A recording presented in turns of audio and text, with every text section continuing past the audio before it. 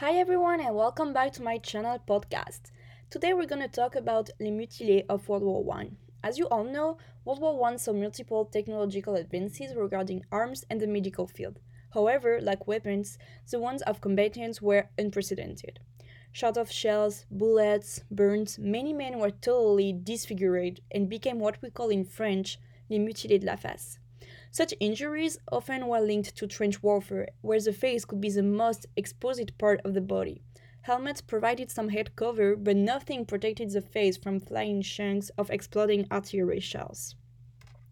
Despite medical advances, plastic surgery could repair only some of the damage, and many men were permanently disfigured. Jaws destroyed, foreheads gone, noses, mouth, and eyes missing. People get used to seeing men with arms and legs missing, but they never get used to an abnormal face. World War One was the first war in which a man could get half his face blown off and survive. And British author Ward Muir, who worked as a wartime hospital orderly, wrote in 1918, "Hideous is the only word for these smashed faces." These men were condemned to live at night to hide their frightening appearances. They were refused in restaurants, theaters, and bistros, and the broken faces were rejected as much by their families as by the society. Even the authorities tell them not to go out too much or their faces could affect the morale of the country. However, these men will see a brighter future for them thanks to Anna Coleman Ladd. This neoclassical American sculptor was born July 15, 1878, in Bryn Mawr in Pennsylvania. She spent her youth in Europe, studying sculpture in Paris and Rome. After marrying a pediatrician, the young bride continued her studies with the sculptor Bella Pratt and devoted herself to her art.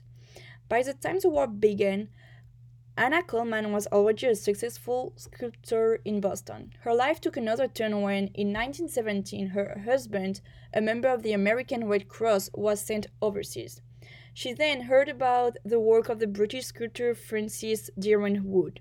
He had started making masks for disfigured British soldiers, and Anna Coleman decided to join her husband in France in December 1917, and the next month, with the support of the American Red Cross, she founded the American Red Cross Studio of Portrait Masks in Paris with 4 assistants.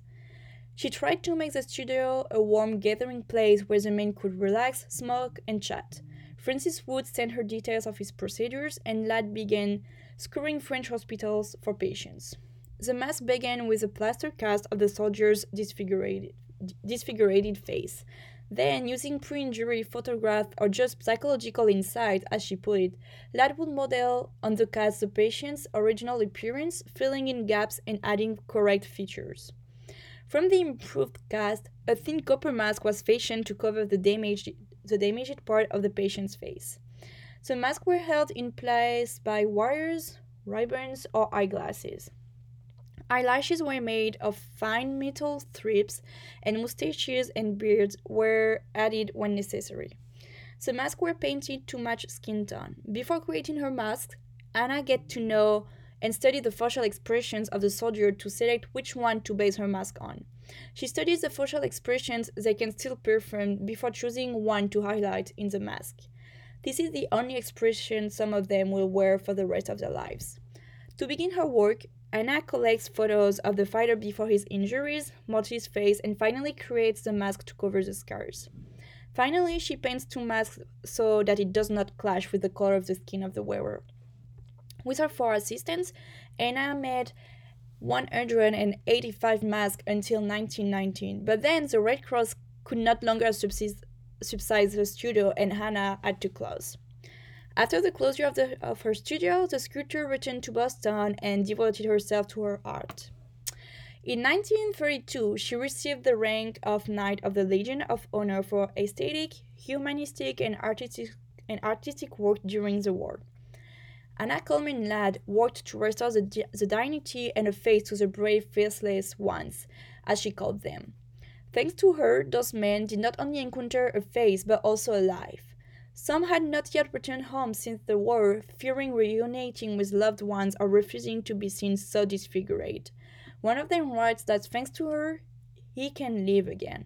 Anna Coleman Ladd is one of those all too unsung heroes who changed the lives of many people.